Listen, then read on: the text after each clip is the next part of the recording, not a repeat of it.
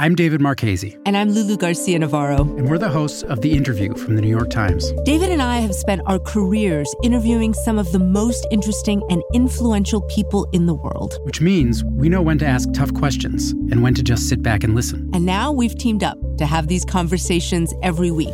We'll try to reveal something about the people shaping our world. And we'll get some great stories from them, too. It's The Interview from the New York Times. Listen wherever you get your podcasts. From the New York Times, I'm Sabrina Tavernise. Here's what you need to know today. On Sunday, American officials announced that a Libyan intelligence operative was arrested by the FBI and is being extradited to the United States. He will face charges in the 1988 bombing of Pan Am Flight 103 over Lockerbie, Scotland, one of the deadliest terrorist attacks in American history.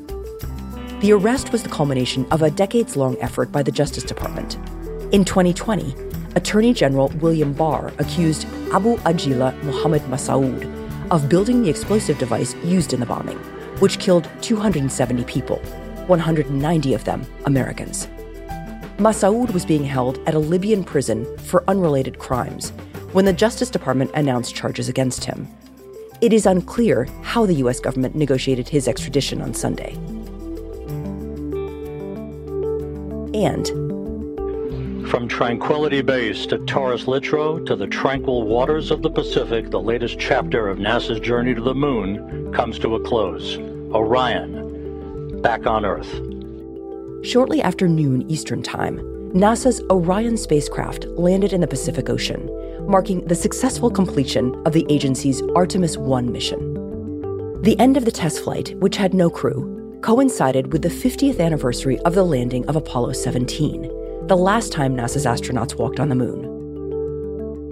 NASA scientists were watching to see what would happen to the spacecraft's heat shield and if it could sustain re-entry to the Earth's atmosphere.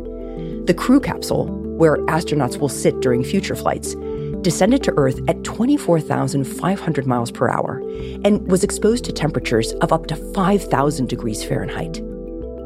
The Artemis program is the successor to Apollo and aims to land astronauts on the moon as early as 2025.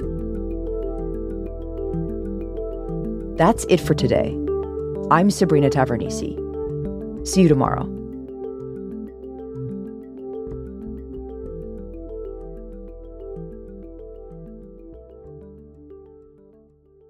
Looking for a new ride? Shop for your next car from the comfort of your home, 100% online with Carvana. Carvana has a massive inventory, including thousands of cars under $20,000. So finding a car that fits your budget and lifestyle is hassle-free. Carvana makes car financing hassle-free. Get pre-qualified in minutes by answering a few quick questions. Carvana also offers customizable terms and payments as low as $0 down, because payment plans should fit your plans. Visit Carvana.com or download the app today to find your next car without ever leaving the comfort of home or anywhere else. Terms and conditions may apply.